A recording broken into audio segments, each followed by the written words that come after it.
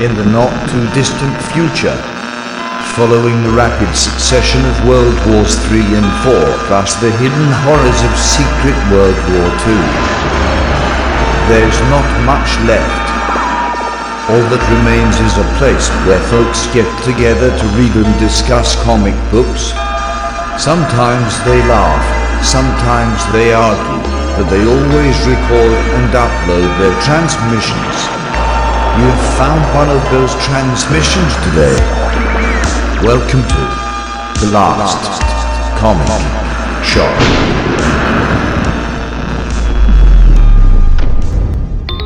Live from a shotgun shack in another part of the world, this is The Last Comic Shop.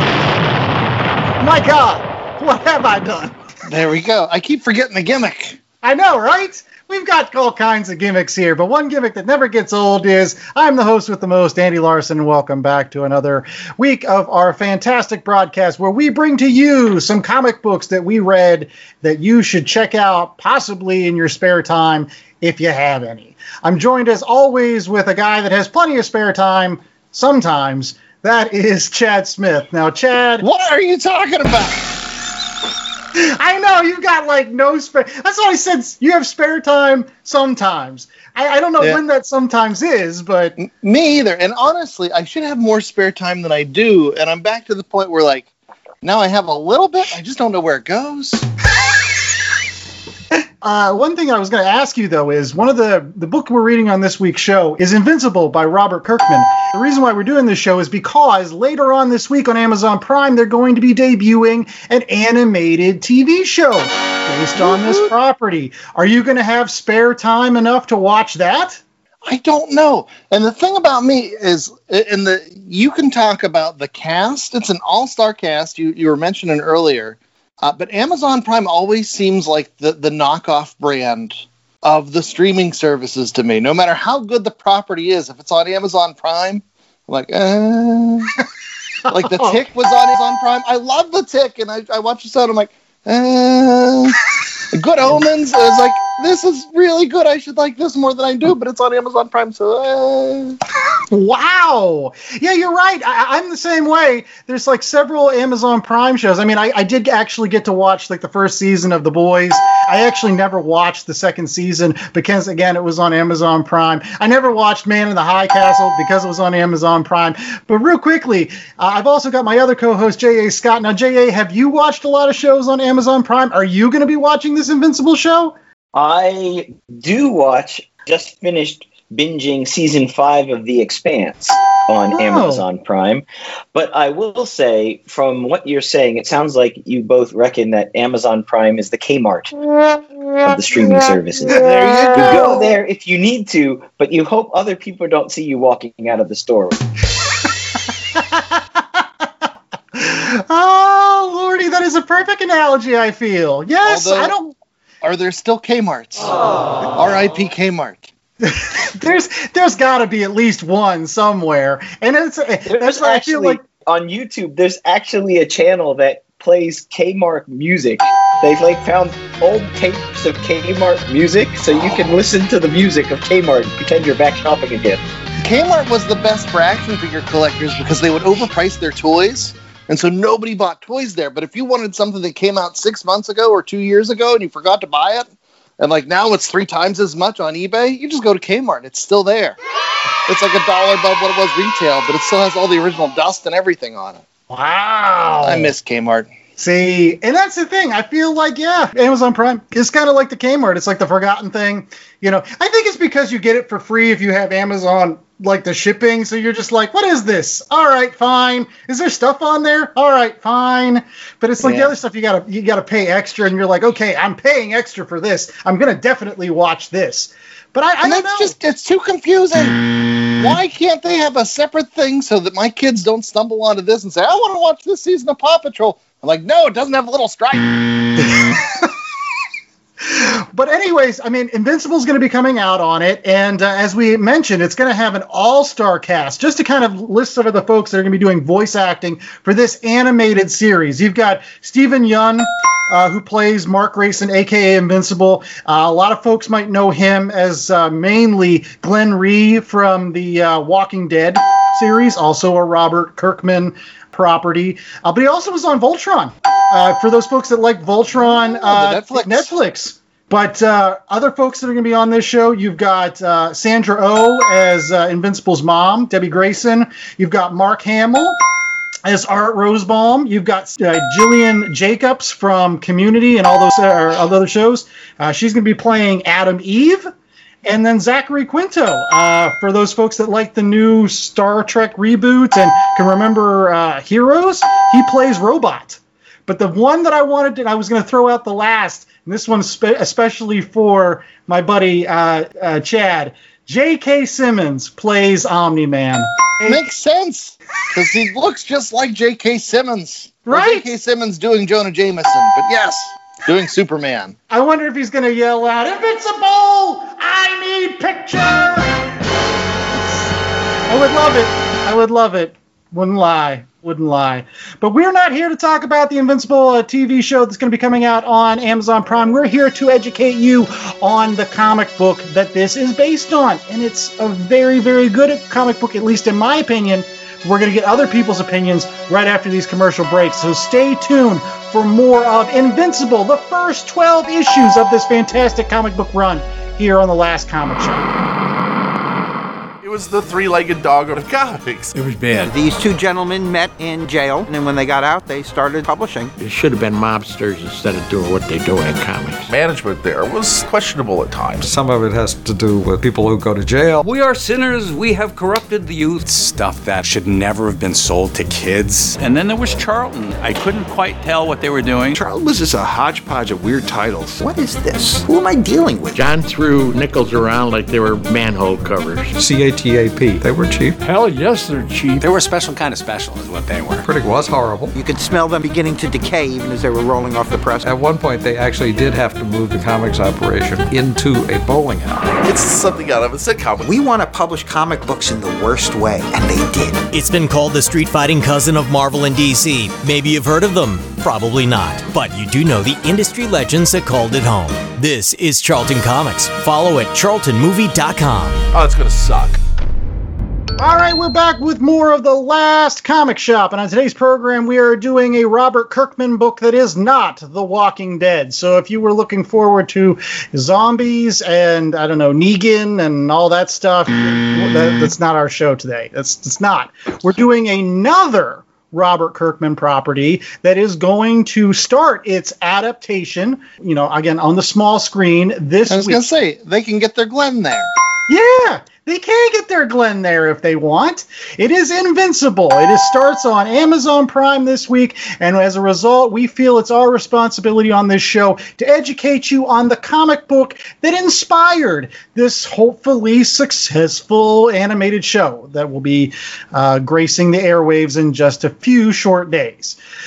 So on today's program, we are going to be doing the first 12 issues of the Invincible series. And real quickly, J.A., who did the Invincible series other than Robert Kirkman? Okay, so the Invincible series, which came out back in the early aughts originally, as mentioned, was written and lettered, did his own lettering, by Robert Kirkman, with art on the first issues by Corey Walker and colors by Bill Crabtree.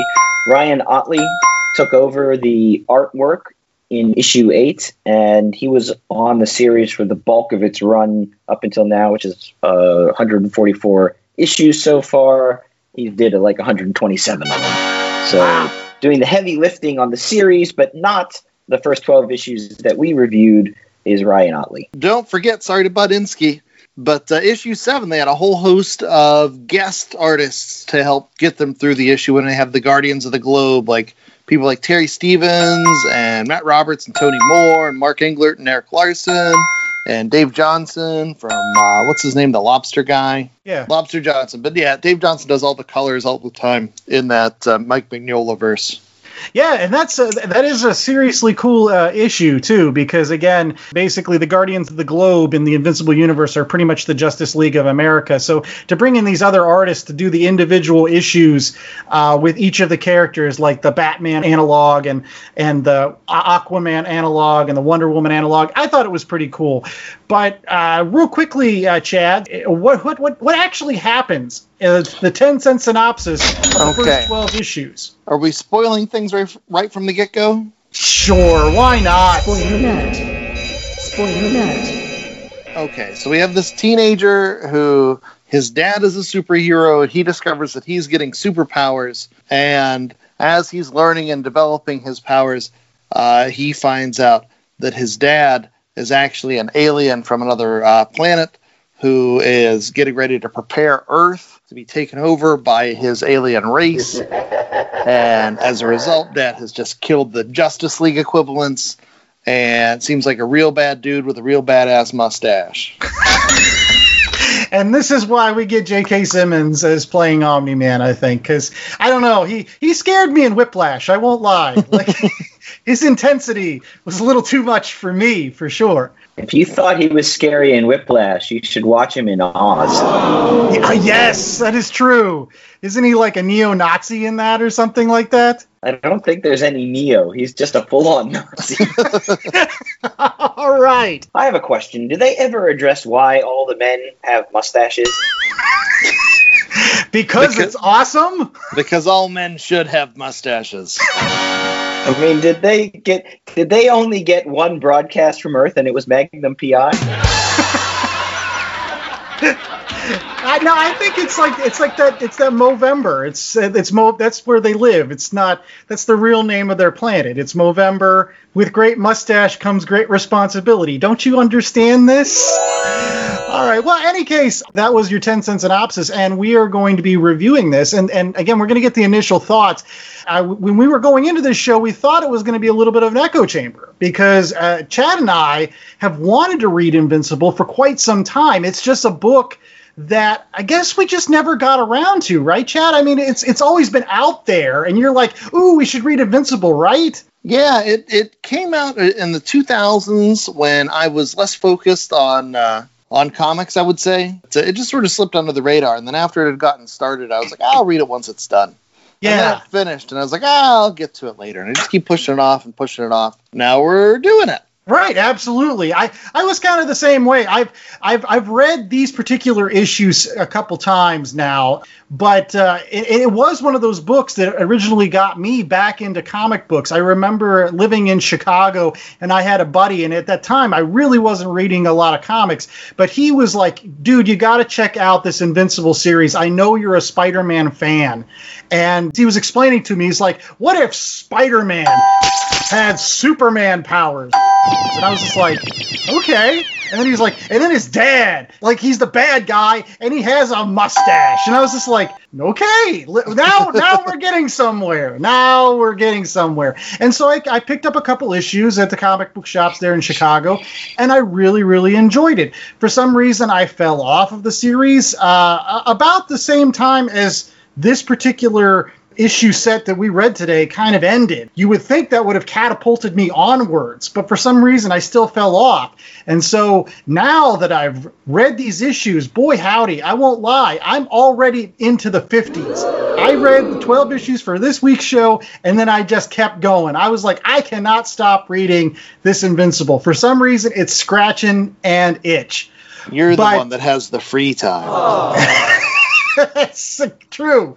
But there was one guy that, as we were talking in the pregame, he said, all right, I'm just going to save it for the show. And this is J.A. Scott. Now, J.A., what are your initial thoughts of Invincible? Invincible is a hot mess. It's all over the place. It doesn't know if it wants to be funny or it wants to be serious. It wants to be gory. It wants to be flippant. On one page, you've got teenagers waxing lyrical and having hot flashes while they go through puberty. On the next page, you have people getting their heads chopped off. I thought that was part of its charm. Charm? If you want charm, you go to Baltimore. The Charm City.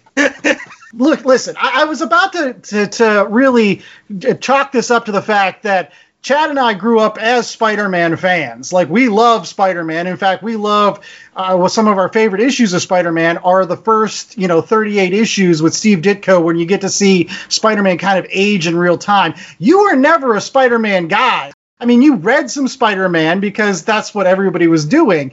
But, like, you were never a Spider-Man guy. Do you think that had something to do with it? I don't know, because I didn't have a problem with Invincible, the Invincible character, with the the high school stuff. What I had a problem was that that all seemed very sort of just normal comic book stuff, fun hijinks in high school as a superhero. He's got his little superhero team with him. But then, like, the villains are putting kids in bomb straitjackets and blowing them up. Or his dad is going and decapitating the Justice League analogs. That's what I had the big problem with. It's like the art and the colors, it's all fresh and it's fun and it looks like, a Saturday morning cartoon. And then on the next page, it's like, rated R gore. Yeah, all your points are true.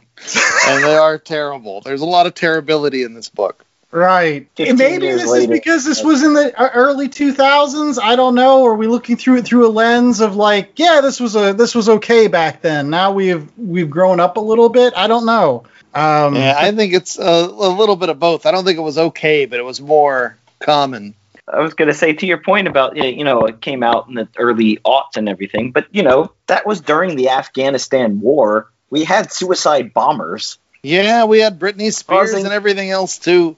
The change in tone from page to page, the juxtaposition between like this sort of fun Archie like teenage high school superhero thing and the next page it's like, The Walking Dead. It turned me off. I will say though that of the 12 issues, I really, really liked issue 5, where he goes into space to fight that champion and ends up asking him questions and finds out that the guy was on the wrong planet the whole time.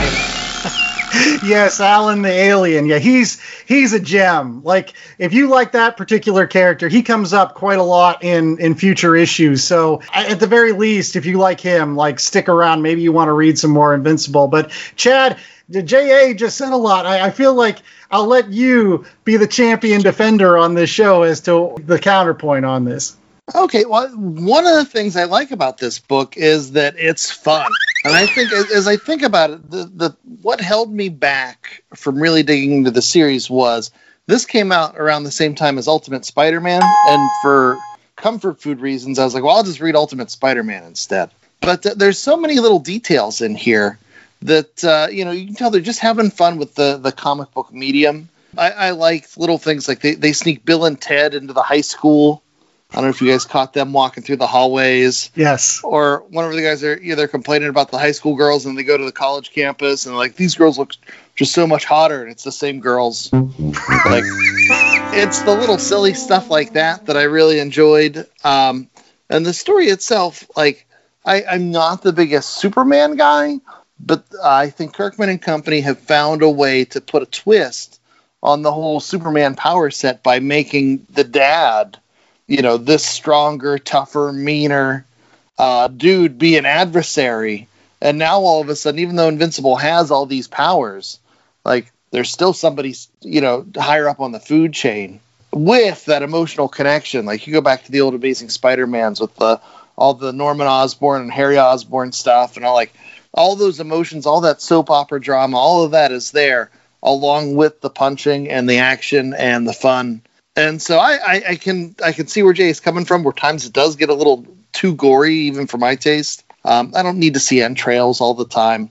And I'm not the biggest fan of stories that end up using knockoff characters all the time. Like, when you get those analogs, you have to really work hard to make them something other than just, oh, here's a copycat character. And that happens a lot in here. I feel like there are a lot of those little shortcuts. But at the same time, fun! Right. I was going to say I agree that sometimes they do cheat a little bit more than they want. Like, for example, I don't know if that character that's supposed to look like Rorschach is actually in any other books. Like, that was the weird thing. Like, sometimes, like, there's folks that are showing up from the Eric Larson universe, like Savage Dragon and Super Patriot. He's notorious for that. He's worse than Rob Liefeld with the knockoffs that are just so knockoffy. Right. Yeah, the elephant man who looks exactly like the Rhino, except it's an elephant costume. Yeah.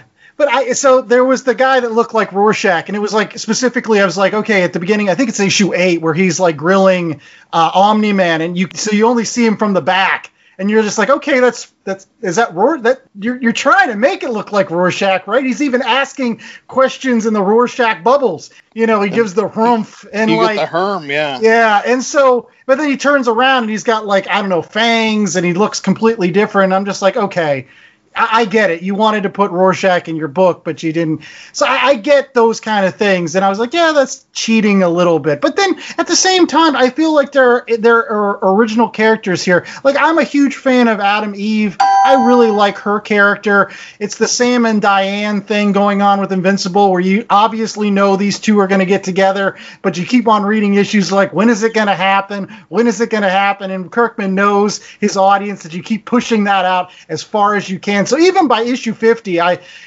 they still haven't really gotten together. Like, he's still with some other girl by that time. So they're really, it's a long, drawn out thing. But she's a really neat character and got a really cool power set that'll be developed later on in the series to be something really special. But the one thing I wanted to kind of mention here, Robert Kirkman's manifesto for independent folks. Which was the fact that Robert Kirkman says, yeah, sure, you work at DC or you work at Marvel just to get your foot in the door. But once you get that done, make sure that you keep all of your best ideas for your own books. Like when you get to Image or something like that, so that you can then, get those R&D dollars for things like, again, a Walking Dead television show or Invincible television show. And I feel like Invincible is like, again, the manifesto in its like purest form. Because again, these are stories that Robert Kirkman could have done very easily in an Amazing Spider-Man book. He could have done them probably in a Superboy book, but he didn't. Like, he didn't do any of that. He saved them all for like, nope, this is my character who is, yes, Spider-Man, yes, Superman. I put them together, and I've been able to create a whole universe worth of characters that I am going to get my royalties for. What are your thoughts on that, gentlemen? And I think that's maybe why I'm turned off a bit by it. It just seems like a very slickly produced retread of somebody else's ideas, mashed up together. It's a mashup, I guess. So it's like, to me, it is a comic book for comic book geeks, people who grew up reading Superman, reading Spider-Man, and are a little bit older and want to reread it. It's not something I would give a kid today to get him into comics. A, because there's rated R bits that I don't think, under 16-year-olds should probably be reading.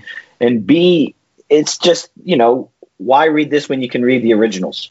Interesting. I was going to say, I really enjoyed the Viltrumite twist. Like the whole planet, getting Earth ready. Like, that was something that I thought was the divider for me, but, where it became not a knockoff. And I said earlier, I agree with you where the parts that go over the top really go over the top, and that's not necessarily my flavor. But at the same time, Kirkman never would have been able to do that at Marvel or DC. You never would have had Superman, even evil Superman, decapitating people or causing that sort of chaos, that sort of blood spray. And I definitely think that there is an audience for it. There are adults that have never grown up, just like us, and they are going to eat this stuff up with a spoon. I remember when this book came out, everybody was talking about it. Everybody was singing its praises. They're saying, this is one of the best things in comics at the time. And it's almost generational or cyclical with the whole Spider-Man and Superman retreads, where it's like every 10 years, every 15 years, there's a new Spider-Man, there's a new Superman. And most of the times they're coming out of Marvel and DC. And so this was Kirkman taking his crack at it, as an independent auteur, Kirkman and Company, the Cory Walkers and the Ryan Otleys and stuff. And so I'm happy for those guys to get their money. I'm happy for those guys to get some recognition and some exposure, for taking all the same things they would be doing if they were doing work for hire but now they've shaken off the shackles of the man.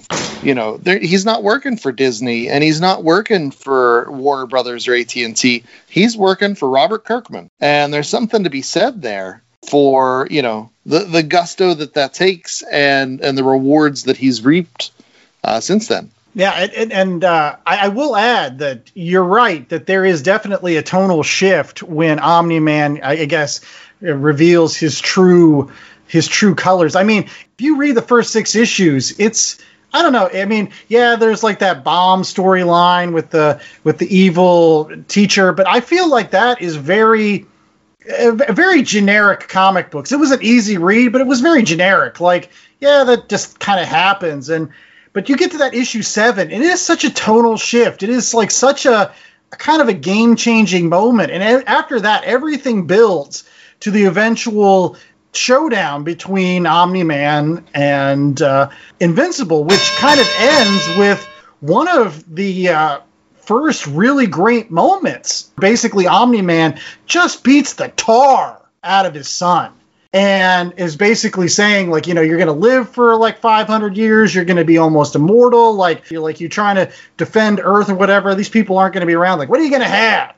And, you know, he just basically says, like, I'll still have you, Dad. And, like, that's, like, the moment when Omni-Man, like, I don't know, pulls his punch and just, like, flies off into space with tears in his eyes and got me choked up. I know that much. A little bit of overreaction on Dad's part there to go full throttle. Yeah. Right away. Right, I know, right? But it's super creepy, like the issue before that, too. Like, all the stuff when, like, Omni-Man retells his origin, and he's, like, telling how he, like, has met his wife, and he's like, yeah, you know, the one nice thing about it is I didn't know that you could just have sex, not just to procreate. And I was just like, oh, God, I don't need to hear this. I don't need to hear this at all. But it was one of those, you needed to have those moments in order for Omni-Man to then, I guess, have this redemption where he doesn't kill his son at the end, I guess. And it's funny, too, because Mark has the same reaction. Like, later on, I don't know if it was that issue or an issue down the line where he comes home and mom's shirt's on backwards. And he's like, I don't need to see this. Yuck. And, like, that's totally relatable. You know. I guess the question was, I mean, this is why I'm, like, I guess 50 issues in now. I really enjoyed it. It scratched an itch. I thought it was an easy read. I mean, J.A., do you feel like it was an easy read compared to other books, at least? Yeah, it was easy to get through. It wasn't heavy on the dialogue or the exposition. No charts. That's next week's show. Don't go into charts yet. We'll tease that at the end of the program. Go on, J.A. It was easy to get through the issues. You know, they weren't dealing with super complex ideas. So, on that respect, at least it didn't take a long time to read. At least it was quick. There you go. Any silver linings from you? Yeah, so Bill Crabtree's colors are just beautiful. I think it's really beautifully colored. I forget his name, the alien character with one eye who comes to Earth to fight them, and then turns out that he's got the wrong planet. It is a good issue. And then the exchange between Omni-Man and Invincible, where it's like, yeah, I talked to him, and it turns out he was at the wrong place. Omni-Man, I've been fighting him every 3 years for the last 15. And the mom's like, huh, maybe you should have been smarter. Yeah, talking out your issues like your son did. Maybe you can learn something instead of punching things.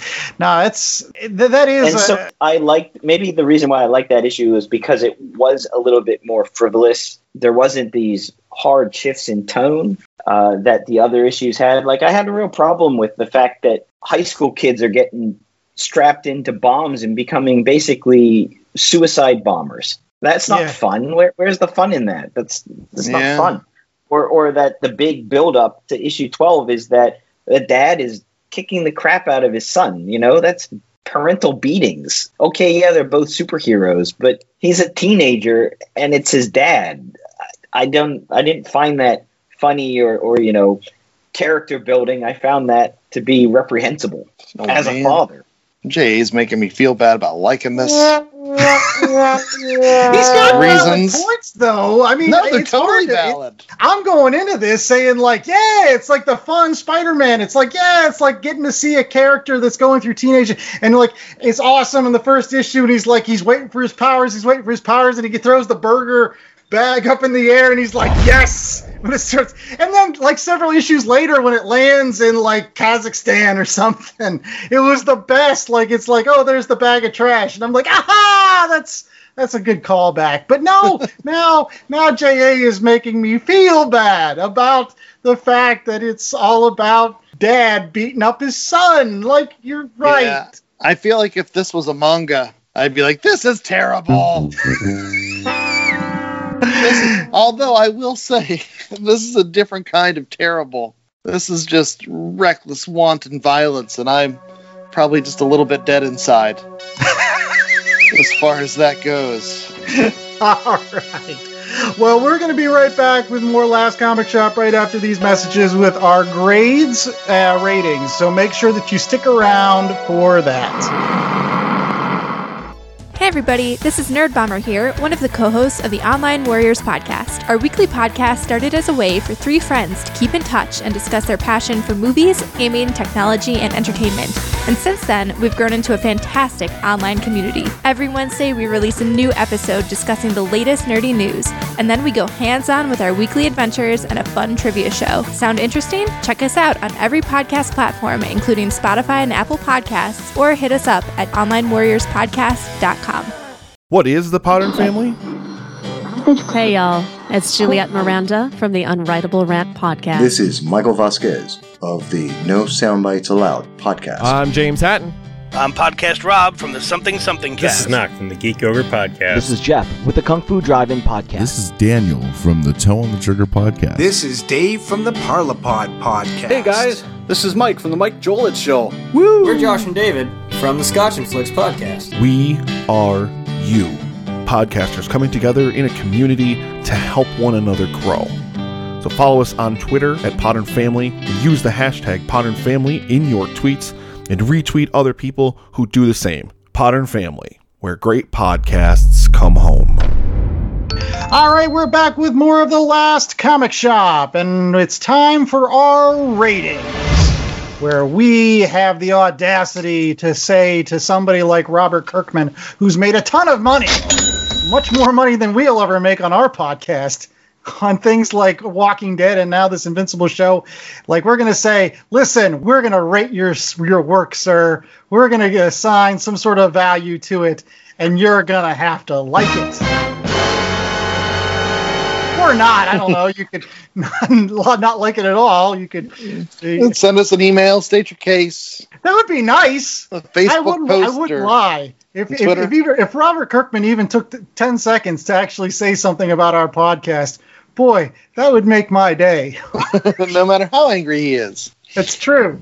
But as always, we do this on a 1 out of 4 scale. And as always, we have J.A. Scott give us an interesting way to rate our show. So this week, J.A., what is our rating scale? 1 out of 4 mustaches. Whiskers.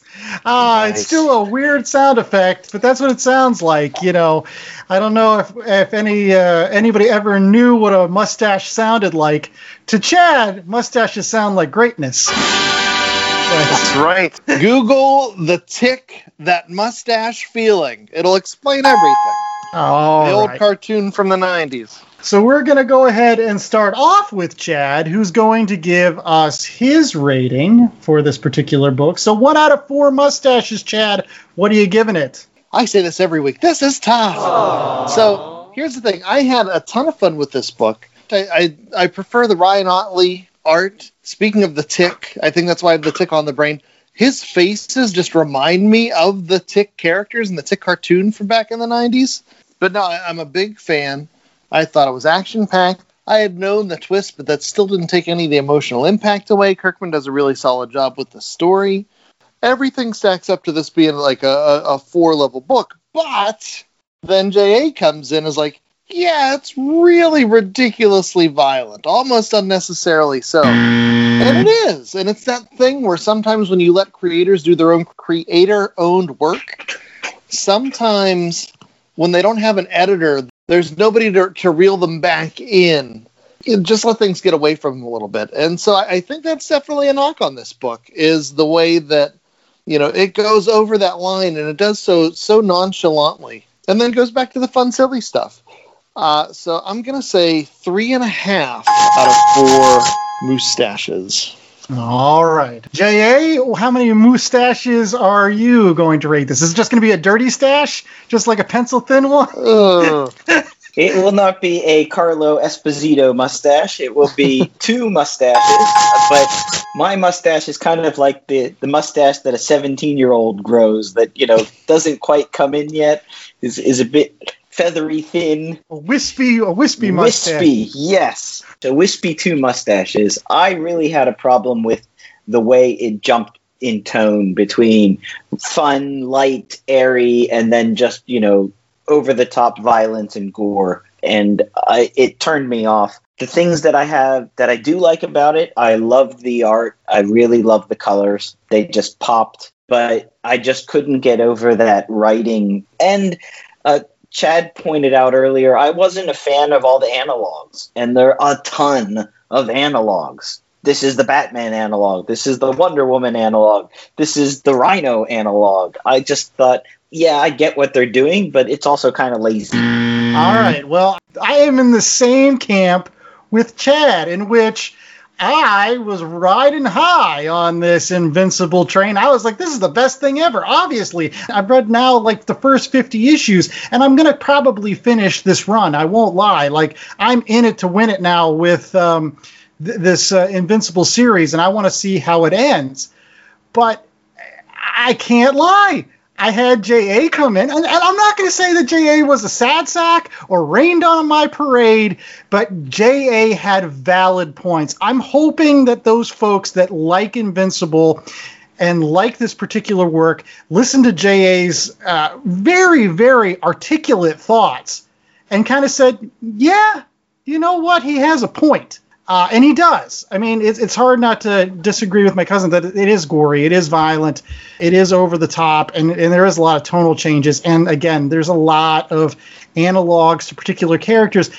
And I think the biggest point that J.A. made in this that I now kind of agree with is that this is a comic book for comic book fans. Like, maybe that's why I like it so much, because I've been a comic book fan all my life. And basically, in some ways, Robert Kirkman is recycling a lot of tropes that I feel comfortable with. Like, maybe this is tomato soup of comic books, and which is, this just tastes good. It's like Superman. It's like Spider-Man. It's just got a little bit different in it. So maybe, I don't know, they added basil to my tomato soup, so it just tastes a little bit different, but it still tastes good. And so I'm going to say it's got to be a 3, because I wouldn't give anything that was a comfort food or a comic book series that I would read the first 50 issues less than a 3. But you're right. Maybe it's because I liked it when it first came out. Maybe it was something that I'd always wanted to read and read more of, so I was excited to read more. Maybe I'm excited because of the Amazon Prime show that's coming out, but maybe there's like a little bit of the shine's been taken off since the beginning of this show, thanks to my cousin. Way to go. Way to go, J.A., for taking... But I don't know. Maybe they're going to fix some of this stuff in the Amazon Prime show. Maybe it is a little bit dated. I don't know. But it is kind of weird, though, that they're not calling this an all-ages cartoon show, that they're calling this an animated TV series. So maybe it will still be super violent. I couldn't see how you could do this without the violence. But one last point. You brought up earlier Kirkman's manifesto, which was basically... save your best ideas, artists and creators, and don't just give them away. But I feel like with all the analogs, he's trying to have his cake and eat it too. He has his best idea, but he's still coasting off all those analogs. And so, now I'm like, wait a minute. I need to stop talking to Jay about Robert Kirkman stuff so I can enjoy it. All right. Well, if you're looking for some of those analogs, they might show up in some of our recommendations. As always on our particular program, we're going to give you other comic books that you can go to your local comic book shop and pick up in addition to the first 12 issues of Invincible, which I actually think is in either two trades. There's also I think it's like a bigger collection, but it also has issue 13. I don't know. But anyways, these are some other comic books that you can pick up. And as always on this show, we give you a current book, a similar book, and a book out of left field. So we're going to start off with our current book, and that is, again, Chad. He's going to kick it off. So, Chad, what is our current book for today? Okay, so I mentioned earlier about how every generation, every 10 years or so, there is a new teens, figuring out how to become a hero book, that takes on the essence of the old school Amazing Spider-Mans. And the one that is cooking currently that I really enjoy is called Strange Academy. And it's basically Doctor Strange runs Hogwarts. And you have a host of different characters. There's Doyle Dormammu, who's, the son of Dormammu. You have some Asgardian characters, some frost giants show up in school. And the book, it's written by Scotty Young with Humberto Ramos on art and Edgar Delgado on colors most times. And the book is it's fun and scary and all the things that, you love the watching those kids go through those sorts of things. It happens here in Strange Academy. There are those moments of romance. It's all over the place, but I feel like it's very much in that mold from Invincible of taking that teen torch. But now it has a magical twist. And I will say it's some of Ramos's best art of his career, I think. He is pulling out these little small details. Every issue, it's action-packed. Anyway, Strange Academy, it's coming out of Marvel Comics. Check it out. All right. Now, I'm going to go up next, and it's our similar pick for this week. And, of course, if we're talking about teenagers that have superpowers, especially godlike superpowers in which they can punch planets or whatever, you got to go back to the original, and that is Shazam! Yes, I'm going to be talking about the Shazam, a celebration of 75 years, which you can pick up in hardback. A collection of some of the most important and interesting tales from the Big Red Cheese's illustrious career in comic books over the last 7 decades. Through the course of 21 stories that are collected in this particular book, you get to see, again, the original orphaned kid that boards a magic subway train and is whisked away by the wizard Shazam in order to gain powers of being the Earth's mightiest mortal. And all of those wonderful brushes with some of his fiercest foes. I mean, you get his rogues gallery from Dr. Savannah to King Kull to Black Adam to Mr. Mind. In fact, the Mr. Mind issue that's collected in this particular series comes from the Monster Society of Evil. Basically, the credit as being the first and longest serialized story arc in the comic book history, as it went over almost 2 years in the kind of like a serialized monthly chapter format. And again, that's really my favorite part of this book, given I'm kind of like a historian. Like, you basically get to see this awesome way that C.C. Beck used to draw Captain Marvel, a.k.a. Shazam. But then not only that, but you get to move on and you get to see Jerry Ordway's power of Shazam from the 90s. You get awesome little tales like Shazam versus Lobo and just some really, really great stuff in this particular collection. The only thing I'm not a huge fan of is the fact that, like, they do have some Superman versus Shazam stories included here, which, I hate to say it, anytime they bring Shazam and they put him in a Superman book, it's usually to say, hey, look how cool Superman is compared to Captain Marvel, and to kind of make sure that Captain Marvel is the second banana at DC in terms of having these awesome godlike powers. So he never wins in a fair fight with Superman, which is kind of sad. But if you want to hear about, where Mary Marvel came from and the Marvel family, Captain Marvel Jr., that's all in this collection. Go pick it up. I know you're not going to read some of these 1940s Shazam stories without something like this. So this is an awesome way for you to get your fill of classic Shazam! So anyways, we've got J.A. coming up next with our out of left field pick. All right. So my out of left field pick, if you were turned off by the tonal shift between ultimate violence and fun, free-loving Archie comic book, and you want to get your comic books on about somebody who is seemingly invincible, lives forever, why go any farther than Gillen Anipada, the Eternal Warrior? So I am recommending the first volume of the second series of the Eternal Warrior. This came out 2013. They've got it out in trade. Eternal Warrior Volume 1, Sword of the Wild. It's the first 4 issues of the re-release of the Eternal Warrior from Valiant by Greg Pak, Clayton Crane, and Trevor Hairsine.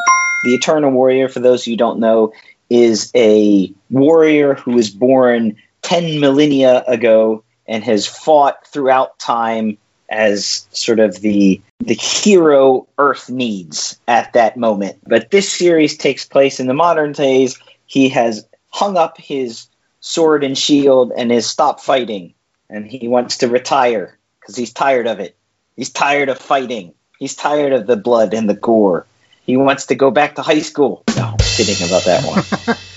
But, when you fought that many wars and you've killed that many people, you're going to piss off some people. And a blood vendetta from very, very distant past suddenly comes back, and he has to decide if he's going to go back to fighting in the ways of war or ignore someone who betrayed him thousands of years ago. So it taps into that whole, the self-journey along with, what is war and what is duty and what is honor and these great things. And it's written for adults by adults and doesn't have this sort of tonal shifts that I had such an issue with Invincible. So something that's a little bit more hardcore and you know what you're getting from page 1. Okay.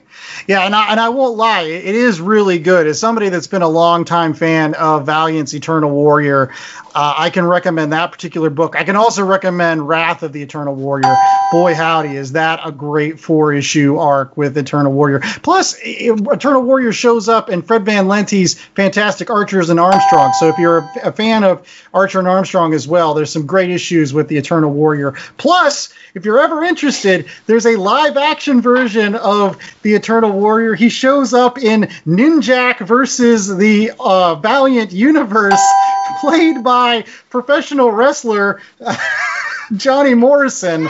So if you like Johnny Morrison, he plays Gillen Anipada. And what I gotta say is, if you can track it down, Ninjak versus Valiant Universe it's a trip, to say the least. That alone right there is why people need to download this podcast. No one else on Earth would know such an esoteric piece of pop culture. That's true. Any case, and make sure that you download our podcast every single week by going out to www.lastcomicshoppodcast.com. It is our fantastic little website where you can rate, review, and subscribe to all of those various podcasting platforms that you can find our show on every week, like Apple Podcasts, Google Play, Stitcher, Spotify, iHeartRadio, TuneIn, YouTube, Amazon Podcasts, and a variety of other fantastic places. Evidently, our show is very popular on CastBox, so make sure that you check us out on CastBox. It is one of the more popular places to find our show. Rock the CastBox. That's right. Started off with the Talking Heads. We're finishing with the Clash. It's great.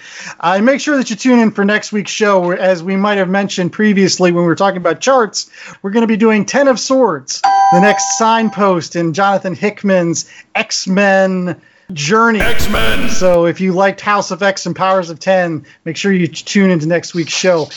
And what else can they find out on our website, J.A.? Lots of merch. Perfect for your kid who's going to high school and becoming a superhero.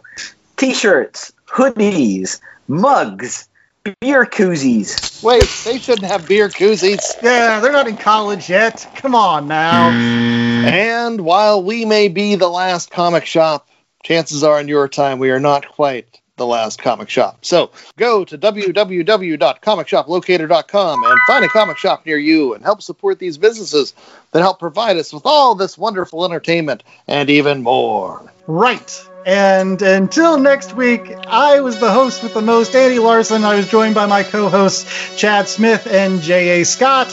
And make sure all of you stay safe, stay sheltered, and make sure you get a really good mustache wax. It is worth its weight in gold, folks. You want to make sure it's firm, yet yielding to the touch. You know that with a good mustache, folks are going to want to touch that sucker. I don't think we spent enough time talking about how bad Guardians of the Globe is as a name. It is awful. Why was the Batman analog named Darkwing? I just kept on thinking of St. Canard and let's get dangerous.